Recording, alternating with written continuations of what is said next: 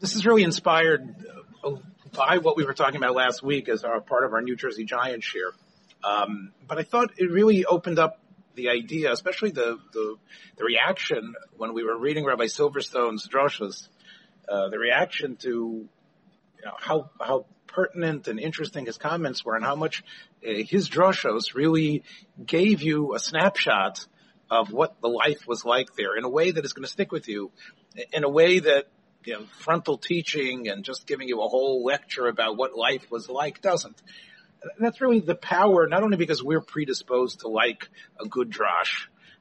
You're going to see from some of the sources that this is actually part of the power of drashas Chazal, and maybe what Chazal really intended, that through them we can actually learn so much about the time and the period and to take important lessons.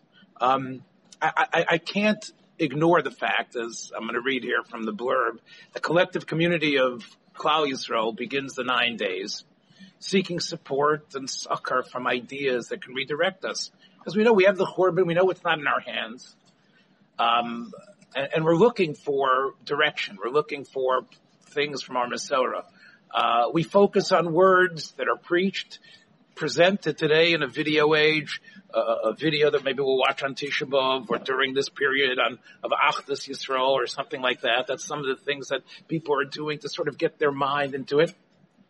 And most of those things that we're going to study about are suggesting paths of restoration. What are ways that we can restore the relationship? Because we realize that we feel the distance, as we talked about a couple of weeks ago on Shabbos B'Tammuz, the sense of the relationship having spoiled or having seemed to be soured. And we know the exile is a reality, and it indicates that we don't have that relationship.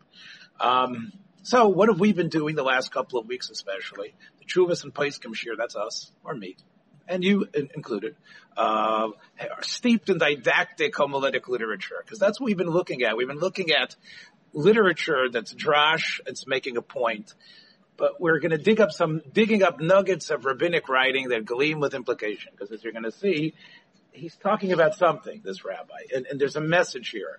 And it offers a unique window to our past century and a half, over the last 150 years, a very tumultuous era. And more than just, I think, discovering an interesting reference to something in history, hopefully pointing towards a plan with a capital P for a glorious future. So I call this a deduction from drashas. We're going to look at those drashas and we're going to deduce, especially I think, things that are pertinent for today, for this period, for the 9 days. So I want to start with this Medrash Rabbah, which is really found, a similar nusach is found in Gemara and Sanhedrin and other places.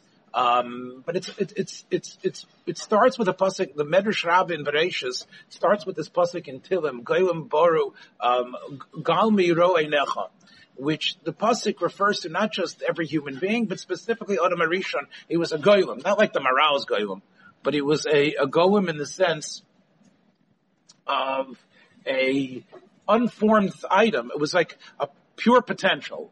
The Goyim Royei Necha. That was the Rebbeinu Shalom looking at Adam. Amar Rav Yehuda Bar Simoin, Ad Adam Arishain Mutal Goyim. Adam Arishain was there just like a golem. There was, what was there? Just potential to have. Right? And the Medrash before that said that it was a gigantic Goyim. He was this huge being encompassing the whole planet. And here he was with Neimisham of I'm talking about a captive audience. He was sort of unformed, and he was going to be given before humanity begins its odyssey in history. Herulei Dor Dor V'Dorshav, Dor Dor V'Chakamov, Dor Dor V'Seifrav, Dor Dor Manhigov. Meaning that Adam is going to watch a movie, so to speak. That's the only way I can explain it. Downloaded into Adam's mind is going to be history. The history of Dor Dor V'Chakamov. Now, we know that a very similar statement in Bamidbar Rabbah speaks about Moshe Rabbeinu also getting the same downloading treatment, right? He also got all that into his brain and uploaded into his brain, that's right. And Moshe Rabbeinu, of course, stopped by Rabbi Akiva, as we know. That's the famous Chazal that Moshe saw what is with Rabbi Akiva, and he said, what's going on here? How can you do this? But it happened to Adam Arishon first. And Adam Rishon gets the whole enchilada, gets the whole, seemingly all of history. But it's interesting that the way it's described, it's this dor v'dor shav. The simple pshat, if somehow what the Rebbeinu Shalom was doing was giving Adam Rishon because the Rebbeinu Shalom could do anything, and Adam Rishon then was like a super being. He was giving him it's almost like a science fiction movie. Like he's putting into his brain the whole, like in a component of all human history, like in one shot. Similarly, we have the Moshe Rabbeinu getting the whole Torah like as a matana.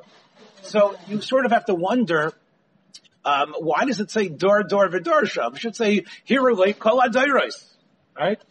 Right. So you could say, right, including the Dorshim, the Chachamim, the Sofrim, and the Manhigim. But I think, and again, I saw this by Rav Unterman, a little bit like this idea, and I thought Reb Zevin had said it, and I'm sure I can find it somewhere with enough research. Adam Rishon couldn't sit there for a 6,000-hour movie. Just not shy, right? I don't care, right? You can't, right? That wasn't what the Rebbeinu Shalom wanted from Adam. But he wanted to give him, and this is the chap that Rav Unterman suggests, and Reb Zevin also, I think, backs up, is that what's a way that you can give a person a sense of that whole era without making him watch a movie from Aleph to Tov about every event? Listen to what I'm saying. Show him the droshes. Show him the droshes of Chazal, the droshes of the Rabbonim, and from the droshes themselves, you can pretty much get a snapshot exactly what's going on. By showing him this is a drush within a drush, but it makes sense because we in the historical area know that the droshes can be mined, and you can find there, like in a paragraph, as we saw last week, a paragraph can tell us chapters and chapters. A paragraph of drush can tell us that's where the Olam was holding. Because unlike, for example, Shilas and Shuvas, which also show a little bit about what's going on, which is, of course, Dor v'Chachamav, because you could definitely tell somebody in future generations will look at the Shuvas of Rav Moshe, or look at the Shuvas of Rav Yonasan Stein, or look at the Shuvas of Rav Henkin. Oh, look what was going on then. Look at the issues that Klal Yisrael was facing. Yes and no, because sometimes the Shuv is just an interesting point that, but it wasn't necessarily true about everything there, but you can tell. But the drush is really the rabbi speaking to his congregants, speaking to his community, knowing what they're about, and trying to reach them with Maimorei Chazal and Psukim, and you can see from the message he's trying to say what their weaknesses were, what was wrong with them, so to speak, what was going on with them. So what one could say is, again, it's a drash, but knowing when we look at drush svarim, many of them are muznach. Because listen, you can give me an old drush sefer from 300 years ago, from the Haflah's son? Okay, look, who uses it now? Give me a Ktsois, give me a Makreis Gedailos, give me even a Kliyokar or something, which even though it has elements of drush in it, it could still tell me pshat. What Jewish Sfarim are able to do for a person who's looking through history and to know what the matzav of people were is incredible. And I found that consistently that it's a oitzer mole. That's dor v'dor shav. Another element I think in Drush that one has to see, and this I think is relevant to today. It's a Masechtas Soifrim, Perek Yud Ches. I'm quoting it somewhat out of context. If you look in Perek Yud Ches, the Masechtas Soifrim, it gives Masechtas Soifrim is really the prototype of the Siddur. If you look in the back of if you go through the Prok of Masechtas Soifrim, you'll see how our Siddur developed, and that's where it mentions which psukim you say the Shir Shel Yom, which psukim Shir Shel Yom are supposed to be said, and it mentions how each day. I don't know what's going on with the food. I think it's on its way. That's what they said. But it says at the end there that saying the Shir Shel Yom is so crucial. And this is Kol HaMazkir Pasuk Ba'Nosoi. If you say the Pasuk on the right day, so Malov Ki'ilu Bona Mizbeach Chodosh, the Akrival of Korban. It's like, now the simple pshat is when we say Shir Shel Yom, we're like the Levium and the Beis HaMikdash, and the Beis HaMikdash lives. I saw, and again, I'll show you by Rav Unterman, he has a chap in this again, making a drash into this Masechta Seifrim, that sometimes, and again, when you pick the right pasuk that hits the zeitgeist for the time, in other words, when you find the pasuk, meaning the way where people are holding, when you get that pasuk ba'inasai, in other words, every period, that's the perfect pasuk for today. That's what you have to find. If you can mention that pasuk, in other words, we're struggling with an issue, whatever it is. This list, people aren't learning iPhones, whatever the issue is, right? There's not enough rikus, enough concentration. There's so much narishkeit, too many videos, whatever the problem we're struggling with. If we could come up with the pasuk, and I'm going to put in parentheses the Maimer Chazal or the Medrash or the Chap, if we could come up with the right pasuk, and we can make it relevant, and we can show, hey, we've got an answer, and we're not just throwing up our hands in frustration or just saying, well, let's bring in, Dr. Pelkowitz, let's bring in someone else for this issue, which is good, right? And we need to bring David Pelkowitz in. We need to bring people who know how to deal with things that are troubling our community. But if you could anchor it in a pasuk, in a chazal, despite the fact that 200 years ago or 300 years ago, or even when that Maimer Chazal was stated, that's not what they were probably thinking. But if you can entrench it, then what you've done is you've made Torah and its sources relevant to the people that are listening. And they're not just looking at it as something that is an academic experience that they don't really take a part in. You have to really, where the people are holding. If you're masker pasuk ba'oinosoi, meaning the time that is now, not just on a Sunday you say the right mizmor. But if you're mentioning the pasuk, malalov keilu bana mizbeach chodesh. Because, you know why? Because this door needs the mizbeach. In other words, maskim. But the point is that up until now, right. But it's almost like now we're shamim. So it's like the way I understand this, it's like we're shamim. And where's the answer? The Torah, like, oh, what, you're a bench kvatch, you're going to learn Torah. Where's the answer for us? What are we supposed to do for Achdus and our Ummah? What are we supposed to do with all the Pirud? Oh, you now have a pasuk ba'oinosoi, and now, a mizbeach. Not that it's a mizbeach with a bunch of psychedelic Peter Max stuff on the side. You know what I'm saying? It's not a mizbeach chodesh. You see where I'm coming from? It's not a mizbeach chodesh that's like a Rubik's cube, right? That's not the pshat. The pshat is it's a mizbeach chodesh because, hey. Because the truth is we have something. And not only that, you put a carbon there. Carbon, Milosh and Kurva, we've come closer to Rebbeinu Shalom if we use Drush correctly. So Drush isn't just, the rabbi's got to earn his keep, and the rabbi's got to give his speech. Oh, that was a good speech. It could be the power of Drush is to actually motivate and give a life force, which is really the whole idea of what we want with Korbanos. Korbanos, which is, as we know, Domim, right? If you did the Daf Yomi recently, the Gemara says that the Domim is more Kodesh, right? When there's something alive, and it's not the bloodiness, it's the sense of relevance and connectedness that makes the thing more holy. And that's why, the Gemara, the Mishnah says that Meiser Behema, which is a Kachim Kalim, which is the least of the Kachim Kalim, is above the Chatais of the oath. Because Domim speaks more. And that's more Kodesh. And when you are, similarly, I can quote from Daf Yomi from Heinz Bismargen, but I'm saying from the Daf Yomi, it says that if you're Mechaper, the fact that an Aveira gets Kapara is greater than an Ola. The fact, that's more Kedusha when you exhibit an incredible change. And that, I think, fits in the idea of Hikra of carbon. So what I'm going to do is, as I say, discover how these psukim and Mora Chazal have been appropriated, yes, clearly not pshat, to reflect the storms and the crisis of the day. So I've got some stuff here on communism or the Russian totalitarianism. That's from the Netziv. Rampant assimilation I've got from a lot of places. I want to start really from Silverstone. I want to talk about Leopold and Loeb because it has to do a little bit about this week's parsha, and I'll show you right now. Let's take a look, shall we? So, let's take a look here on Leopold How many people know Leopold and Loeb are, by the way? Is that, is it a familiar thing to people here? I don't care. I just want to know how much background I have to give.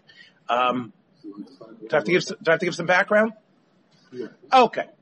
So I'm going to start with Silverstone, who was giving drashas, this Alter Rov in Washington that we saw last week. He's giving these drashas, and again, can his audience read these drashas once he prints it? Probably not. These are meant for his community in Eretz Yisrael, but I believe he probably said something like this from the Bima.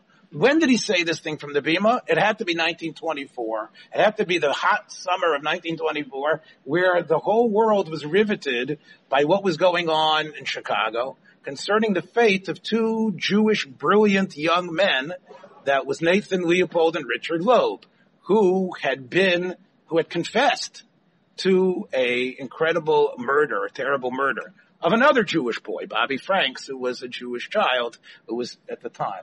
Why did the whole world care about the fact that two fellows killed someone else? Well, first of all, I guess murder wasn't as rampant and common as it was today, but also because it was called the crime and the trial of the century. And the reason was because no one could believe that these two men these two boys, 18 and 19 years old, they penned a ransom note. They asked for, whatever the millions of dollars for, which they didn't need. Both of them were brilliant. They both had already they both had finished high school. Loeb finished high school when he was 14, he's already basically in graduate school and college by that time. And we're not talking about, Essex County. He was in the University of Chicago, which was still is one of the finest universities in the United States. And he was already after his first year in the UFC, he was already after his first or second year, or whatever it was, he was almost towards the graduate school in the UFC. And Leopold was not that far behind him. So they were brilliant, wealthy. Loeb was part of the Sears and Roebuck. You remember Sears? Remember them? A long time ago, when people go through history, they used to be. Remember Sears, right? Sears was the biggest of the retailers. In fact, invented the idea of the retail store.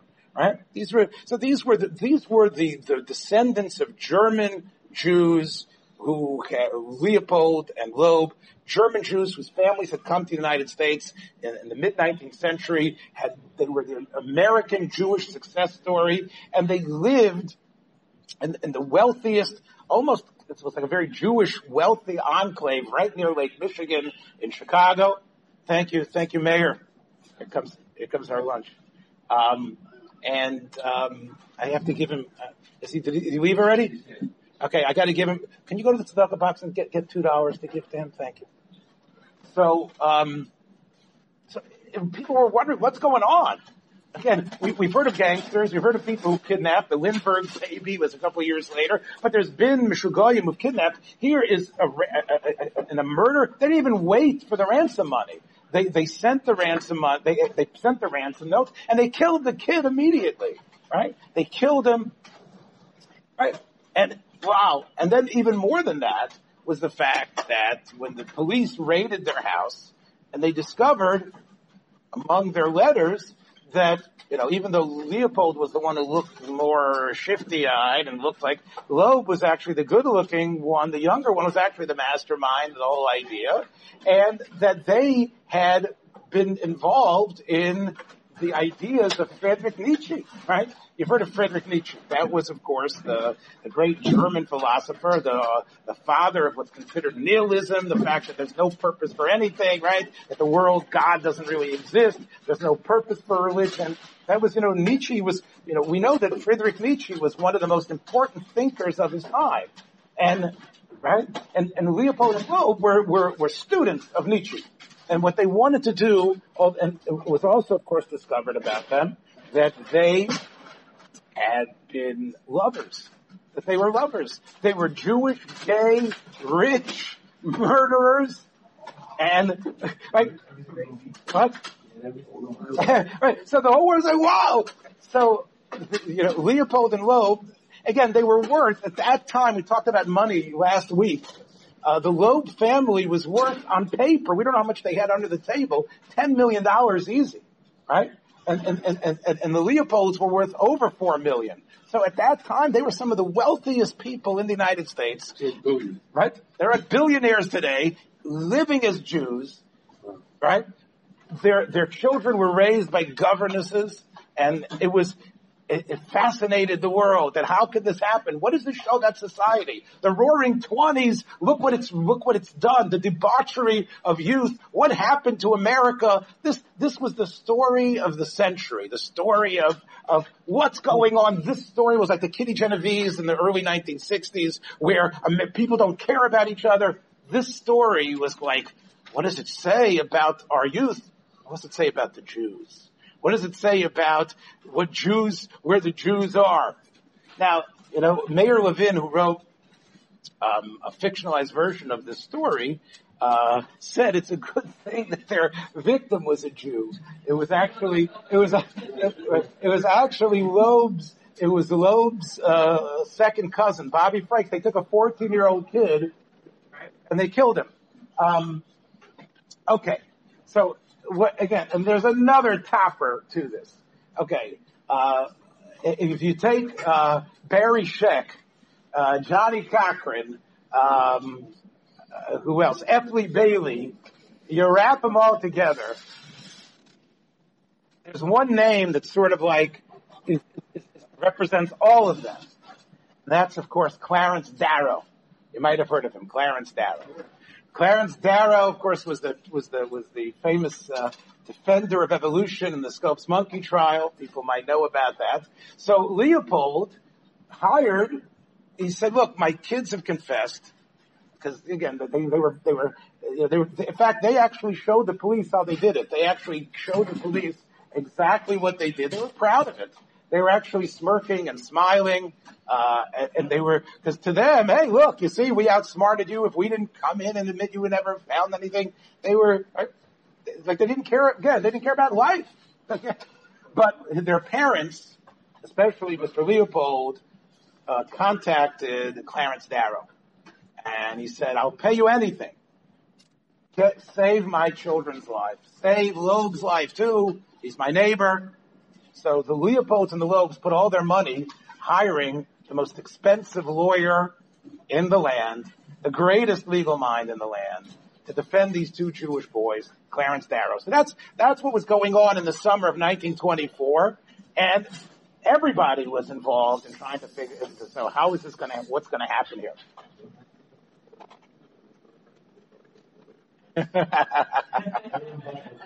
That's right. Things have been happening. So Silverstein, let's take a look and see what Silverstone does with this story. Okay, so he starts with this week's parsha. Let's check it out, shall we? Is that better? Okay. This is Rav Silverstone, the Rav in Washington. What do we see? The Medrash says by Bnei Gad Bnei Ruvain, right?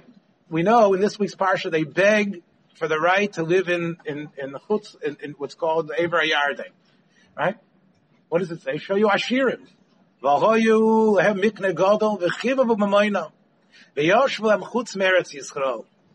It's because of their money, they said we can't be in Eretz Yisrael because we have to provide for what we have. Lefikach golu tchila.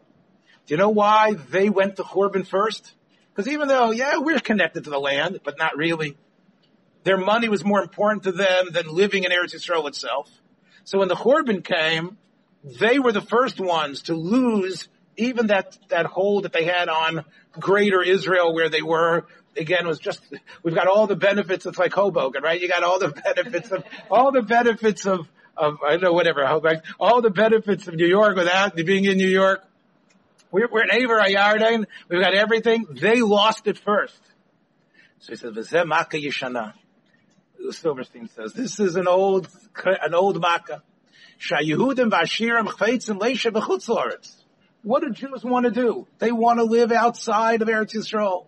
Rak ha'yidum aniyim mekabel mishtoikikim l'gor b'Eretz Yisrael. Who goes to Eretz Yisrael? People like in the Derech of the Ramban and the Shloah Kodesh, Tzadikim, the Goins Talmidim, the Baal Shem Tovs, the Menachem Mendel from Vitebsk. Who goes there? Tzadikim who want to live there. what are the Aniyim going to do there besides sit and learn? Shein b'ma lefarnes es atzmam. This is before, 1924 is before we have the entrepreneur society of today of Israel. So Silverstone says, why can't, they don't have to live there full time. Why can't these wealthy German American Jews who have so much money, why can't they invest in Israel? They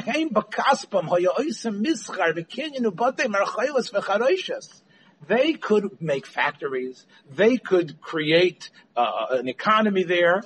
Then the Yidden that move there have a job to do. First of all, they'll make some money. Secondly, Eretz Yisrael has an economy. And third of all, there's an economy and people can actually get a job. There's plenty of people making Aliyah in 1920s. There was Aliyah Shniya that was going on. People were going there. Aliyah Eretz Yisrael, Asara millionairim. If we could take 10 millionaires from America, and they could invest and build some factories or something. Those 10, they could create 10, could create a possible habitat for 100,000. Thousands of years. It's full of what you say, Mark, swamps, it's churban. Right?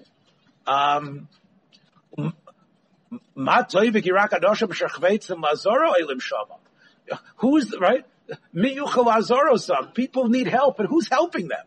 The people go to Eretz Yisrael, as we know, there was just a system that monies from Europe and America, it was called the Chalukah, as you know, it went to poor people living there, but again, it didn't build the land.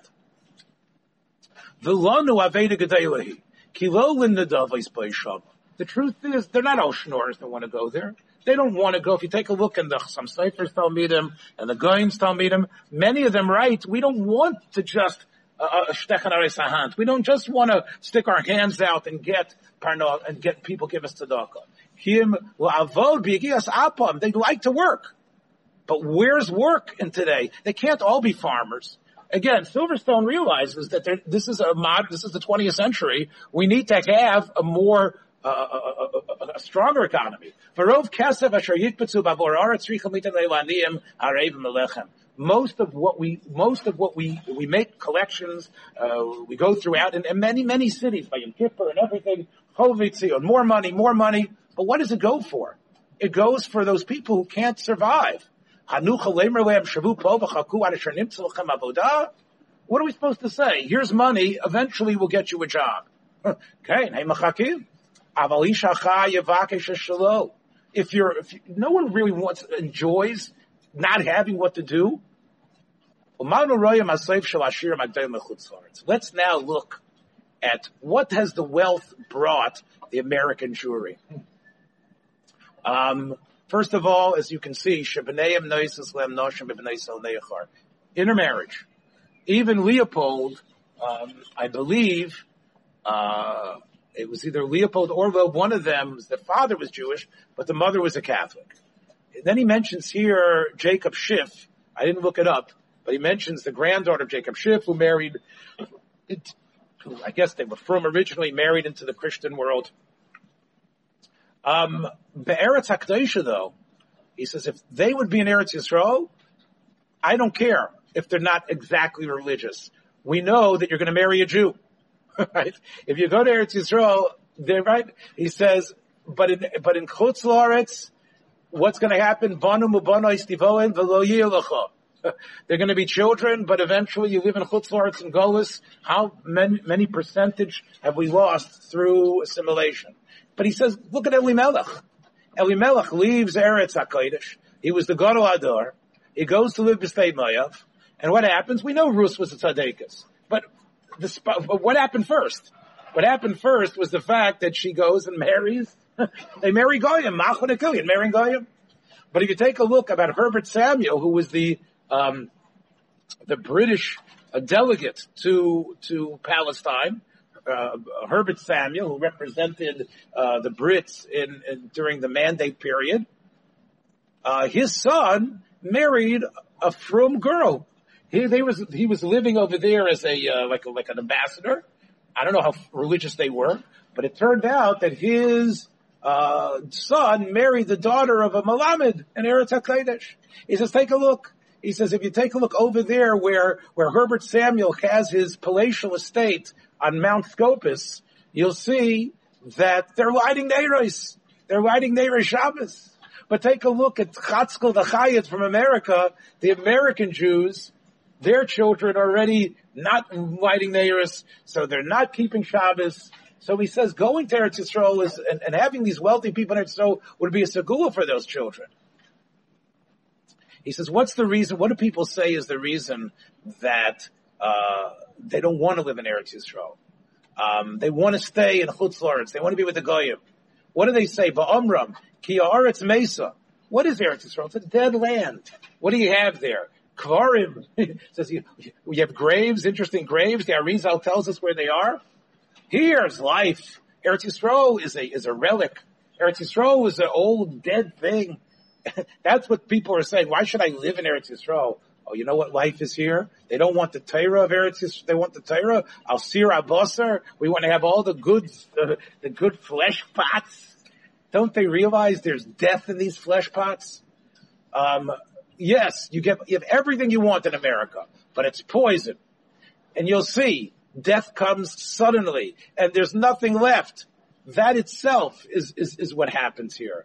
True. Hador she'yagadu b'neihem, the generation you're raising, the Leopold boys, the Lobes, they're tinoikos. What's going to be their end? They did everything. They raised their kids in a way that no one in Germany could have ever raised their families. They would have every positive thing they could get. Of course, there's no Torah, there's no Chachmas Yisrael. All it is whatever the modern world has, nothing about belief. They don't care because they've anyway started to intermarry, but their children are going to be raised at the highest level. Many of them are embarrassed of the fact that they are Jewish. They're embarrassed if people know Kimimei Yisrael Yotzu. My dad used to always tell me, I reference movies all the time here, but my dad always used to tell me the story that when they were trying to raise money for the joint fund, Jewish actors in Hollywood, many of them were on the forefront of trying to raise money. One of the biggest persons who raised a lot of tzedakahs for Jews in Europe and throughout was Eddie Cantor. You might have heard of Eddie Cantor. Yes. Okay. Right. Jolson didn't do as much as Eddie Cantor did. So Eddie Cantor went to the head of MGM Studios. Now, of course, you know what MGM stands for. Metro Goldwyn Mayer. So the mayor didn't really change his name. But Goldwyn, his name was Goldfish. Sam Goldfish. So for some reason, he couldn't change his name to, Smith or, Kavanaugh. He decided to change his name to Goldwyn. So Eddie Cantor came to Goldwyn and he said, look, you've got a big studio running now in California. You're at the top of the world. You got to give money to this. She says, I can't. He says, if I give the amount of money I know you want me to give, he says, everybody will know I'm Jewish. So Eddie Cantor said, this is my father told me the story about 45 years ago. He said, Eddie Cantor said, Sam, you don't think people know you're Jewish? He says, I want you to call the newest hire on your secretarial pool. An 18, 19-year-old girl, the newest one. Go call her up, please. So it took about 25 minutes till they found this girl, and she comes in. She's being called to the office, and there's Eddie Cantor and Sam Goldwyn. And she's tittering and says, whatever her name was, let's call her Kathy, or Miss Reynolds. Kathy, do you know that I'm Jewish? So she said, of course, Mr. Goldwyn. Everybody knows you're Jewish, right? So Eddie Cantor was proving from there that the whole Welt faced that these people are Yidden, but still they're embarrassed. Even Roebuck, as you know, was Rosenberg, right? So he wanted it to be called Roebuck, right? If you call it Roebuck, people aren't going to think, right? You could have Gimbals already, Gimples, that's already okay. But even Gimple becomes Gimple. What? Partially work. I didn't know he was Jewish. You didn't know? Roebuck, no. You didn't know Roebuck was Jewish, right? No, Roebuck, over right? the decades it worked. Right. Over the decades, people thought, right? So, anyway, the point is, people are embarrassed about knowing they're Jews, right? What? Right. What's going to be the safe dover? Here it is. Hamaisa Hashararuya Shel Chicago. Chicago, Leopold and Lowe proves what's going on with Jewish life in America in 1924. And then he gives you the summary. Two rich Jewish boys killed this young Jewish boy. They had enough money. They didn't hate the boy. It's a reference veil to homosexuality. They had already had all the toevos in the world. They said, we need to do one thing that we haven't experienced, which is to murder. And not to murder out of passion. To murder, to experience what it is to take with extreme cruelty a human life. And of course they actually poured acid. They bludgeoned him to death. They poured acid all over his face. They mutilated his genitals. They did everything. But not because they cared. They wanted to feel what it is, the total experience of man.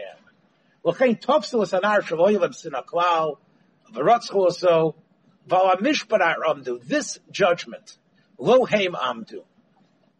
I don't want to say Leopold and Loeb are at fault. Their parents are at fault. Because all the ugly, disgusting, unspeakable, and again, that's the way, the district attorney in Chicago described it as the most dastardly, evil crime in the annals of human history. Those toevos that they did, who's at fault? Their parents. If there's going to be, and at this point I'm not sure if it was decided what was going to happen to them. Because basically why was Darrow drawn to this case, despite the fact of all the money? It wasn't just the money. First of all, he was an incredible publicity hound. And he loved being at the center of stuff. Like he was a garnish compared to him. Again, he was, and he dressed, I look like, Ralph Lauren compared to him. He dressed he was like a shalom, but he was like, his pants were baggy, his hair was disheveled, he didn't have clean shirts, and right? And he had, he walked around with his suspenders out, right? But Darrow he did not believe in capital punishment. Darrow, in fact, had a svara. And Darrow swore that he argued for 3 days in arguments. Darrow came in and said they're guilty. But Darrow argued for 3 days. There's a clip on YouTube where they made a movie where they sort of reenact what Darrow's speech was. You can see it on YouTube. Basically, Darrow said, what do we gain by killing? These kids are sick. They are sickos. Sickos, disgusting people. And he says, if we could bring back the kid to life, we would. But basically, what do we have here? Death is only going to breed more death. If we kill them, if we hang them, has there been any showing, has anything showed that by capital punishment we actually are going to stop murders from happening? And this is what his point was. He said they probably wanted to experience what it means to die. Could be. Right. But basically what he was saying is that we've come out of World War I. It wasn't World War I then. It was the Great War, and it's just been millions of deaths. We're sunk in our heels of death, and we want to, instead of growing and realizing that we gain nothing, and that we have to realize there isn't pure evil, Darrow claimed. People are because of how they've been taught, and what they've come to expect. People are products of their environment. If a compulsion, Darrow used Freudian psychology. He did stuff there, which is all part of our modern parlance today. But his basic argument was that those kids are not to blame. society and the parents, and therefore killing them accomplishes nothing. He was a liberal, but he was also believed in the idea that we have to move away from the idea of punishing evil and seeing evil more in terms of the big picture. And that's really what Silverstone is saying here too. It's very similar. He says, you know who's at fault? Not these kids. Okay, they're brilliant, they're sickos, but what did the parents do? He says, whatever is going to be the punishment. And by the way, the judge in the case did not say, he didn't accept Darrow's argument, although they say he was crying because Darrow was so eloquent. But the judge said there's just precedent. These are, in the whole history of Illinois courts, there has never been anyone younger than 23 ever put to death or sentenced in a capital case. So despite the fact that their IQ supposedly were they say that Loeb's IQ was 215. I don't even know if that makes sense. But they say his IQ was off the charts. He was a child emotionally. Both of them were needy children who never grew up. Their brains were incredible, but their emotional sense and their stability and their understanding of the world was so skewered and so poisoned by philosophical ideas that really didn't even jive, and they were pampered through life that was Darrow's argument.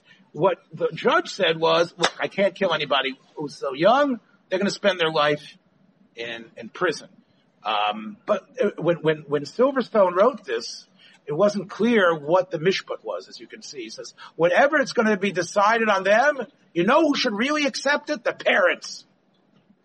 What are they going to do? To cry? L'shav lem l'vchos v'l'shpok sicha. L'shav l'chem l'spok kaf l'mror chayechem. We see them in court, Leopold's father crying all the time. Atem ha'avos hinchem chayavim b'davar. The parents of these wealthy children, and not just the murderers, all the wealthy kids of America that are leaving Judaism, the parents are to blame. You killed your children, really. Not, right? This was a drash that he was saying, and he was saying that, speaking to the people, I guess, of his shul, and he wants people to know, he says, it's these rich American Jews letting their kids get away with everything that are killing them and killing Judaism. Because you know what? He says, what you spent money on them.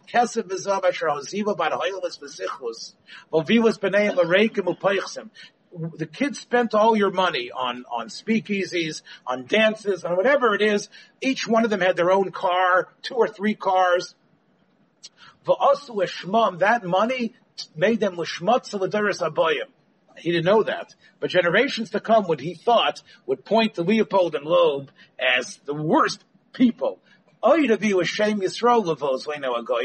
I did a search. There are a number of anti-Semitic websites that put Leopold and Loeb as one of their main proofs of how decadent and disgusting the Jews are. But if you go through the actual normal newspapers of the time, they do mention Jewish family from a Jewish thing, but there's very little editorializing against Jews at that time because of Leopold and Loeb. There are other reasons, but the Rabbanim, but they were known as Jews, right? They identified themselves. In Chicago, the sorority that they were part of was the Jewish sorority. The non-Jews, the fraternity wouldn't take them. The point I'm trying to make is that the Rabbanim, like Silverstone and others, were afraid that for generations to come, people are going to point to these Jews. Similar, again, we talked about in the Me Too movement and other things like that. The high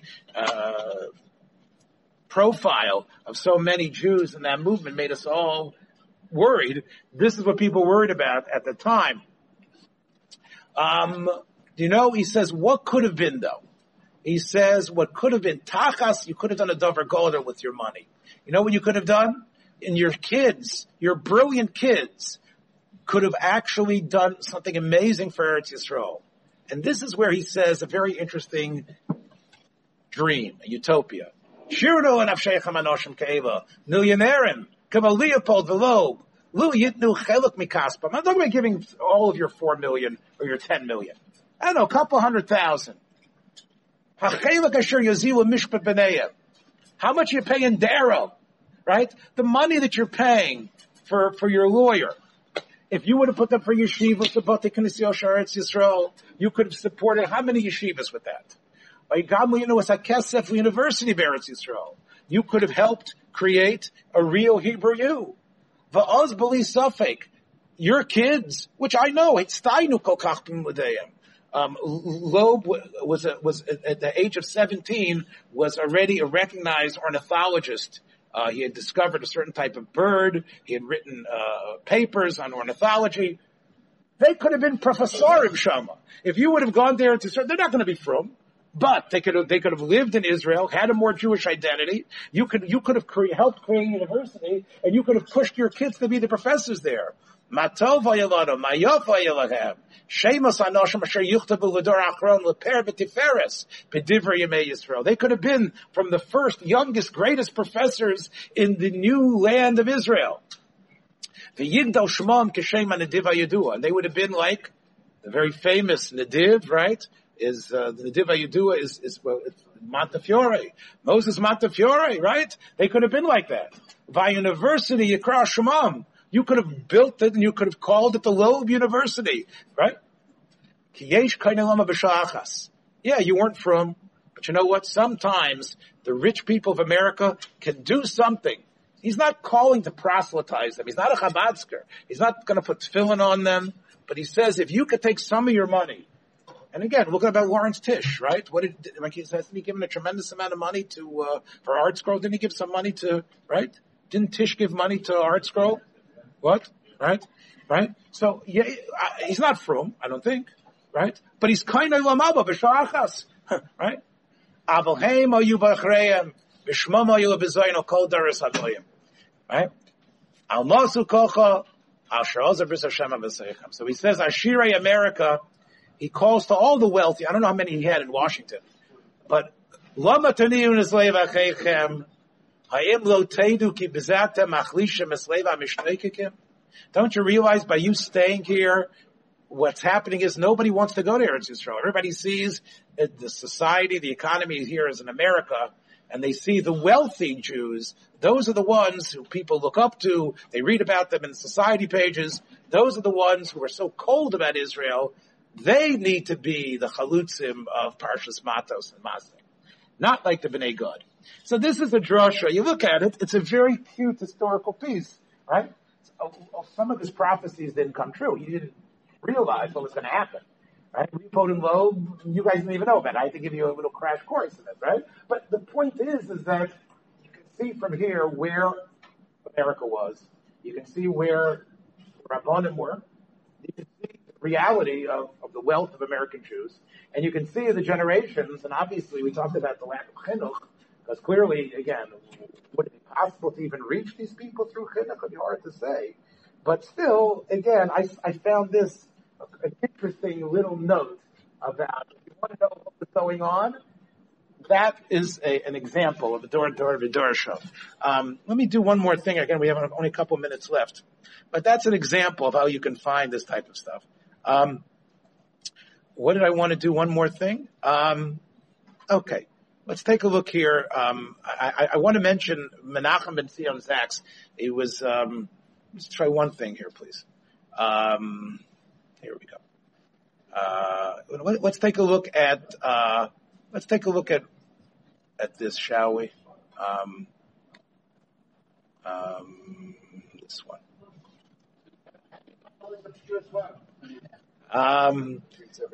Come to the shir, you'll see. We've got, okay. So take a look here. It's sort of, okay. That's where I get it, but I'm finding it is in someplace else. Again, finding it takes a little bit. There's 46,000 ornaments or okay. Here's an example of drushim from the 50s, the 40s, 50s, and 60s. The drushes were developed actually over a period of 50 years by one of the crown rabbanim of Chicago, Rav Menachem ben Zion Zaks. He was a son-in-law of Rav Tzvi Pesach Frank, who was the Av Bezni Yerushalayim. He had a smicha or from Rav Kook Zatzal and from his father-in-law. He was a man in his mid-20s, and he came to Chicago to become a Rebbe in the yeshiva that I was there for 20 years. He was a young fellow, had a history of bringing European geniuses. Rav Zaks ended up staying in Chicago for close to 50 years. He created what's known as the Associated Talmud Torah. You probably heard of that, where he tried to put all the Makomos Torah under one umbrella and did a tremendous amount in strengthening. He started, and again, he took a lot of criticism in the Haredi press for starting a high school, Ida Crown, which I taught in, that had boys and girls together, sometimes in separate classes, in the same classes, but he felt what he was doing was actually a Hatzolah for the community, that it was going to be, because if you take a look at, even though we talked about the Young Israel, they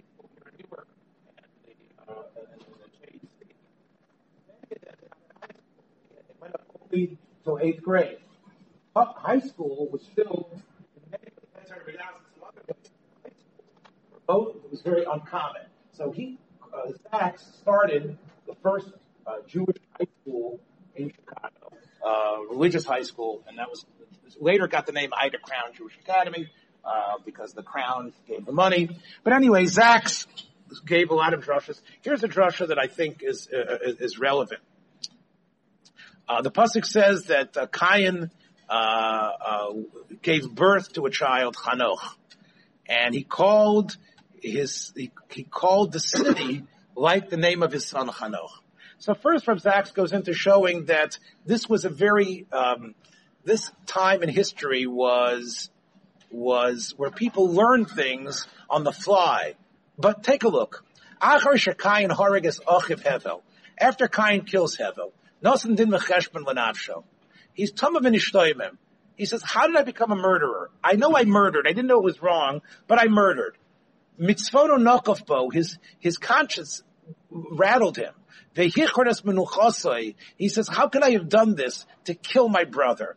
He says, it must be, Cain felt, he did a psychological review of himself, that must be humankind is really aggressive and wild in its roots. A person needs to train themselves in order to combat that. The ir hapera shebekirbo, the wild ass, so to speak, that's within him. So therefore he said, I just killed my brother. My son, I'm going to call him Chanoch.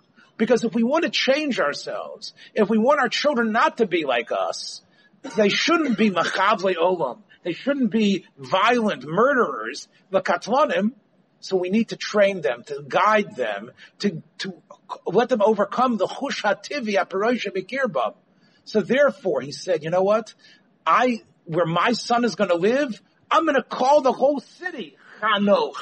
Because Chanoch means that everybody in the city needs to do this. Everyone needs to realize that if you don't train your children, if you don't give them some sort of advice, direction, what's going to happen is the city is going to turn into the wild killing fields. It's going to be Anshe Blial. So therefore, by calling the city Chanoch, I'm telling you that what we're going to end up building is schools in order that we didn't have to build prisons. The other thing you wanted to say is that by saying the city's Chanoch, Hillary Clinton will be happy with this, because it's not enough to give a person a chinuch, your own child, like the Leopold and Lobes did. You need to create an environment, a whole city that's built on chinuch. Because if you have a positive environment, then if you don't have a positive environment, then you can hire the best governor, the best tutor, and you'll see the chinuch hatov that your child keeps will be completely irrelevant. And your son is not going to listen to what you've been learning. So therefore, ha'ir, the whole city, the stores, the streets, they're all called chinuch. They all have to be, the whole city is chinuch, because the whole city has to be concentrated on being connected to the proper chinuch. So you see again, this is a nice little drash about the way he saw life, what was going on in Chicago and American Jewry. But he took a nice chop in the pasuk, right? The pasuk says, you think about it. Why did he call his son Hanoch? Why does he call this city Hanoch? Normally, we say, "Look, I'm going to call that so my son." Everybody, right? Everybody looks and says, "Hey, that's my son." Am I right? That's kind of like he's a big Balgaiva. But again, what he does is, with a little bit of a twist, he's able to actually take something, and it sounds very emistic. I actually think this shows a little more polish than Silverstone. Silverstone is just reading the New York Times and like fulminating. What he's doing is actually taking a certain message and using that message to really create a difference. And the people hearing this says, yeah, you're right. Our whole city has to be primed in creating a good Jewish family. Okay, Rabbi say, have a good night. We'll get the children back next week. Thank you. Okay. Pizza. Next week?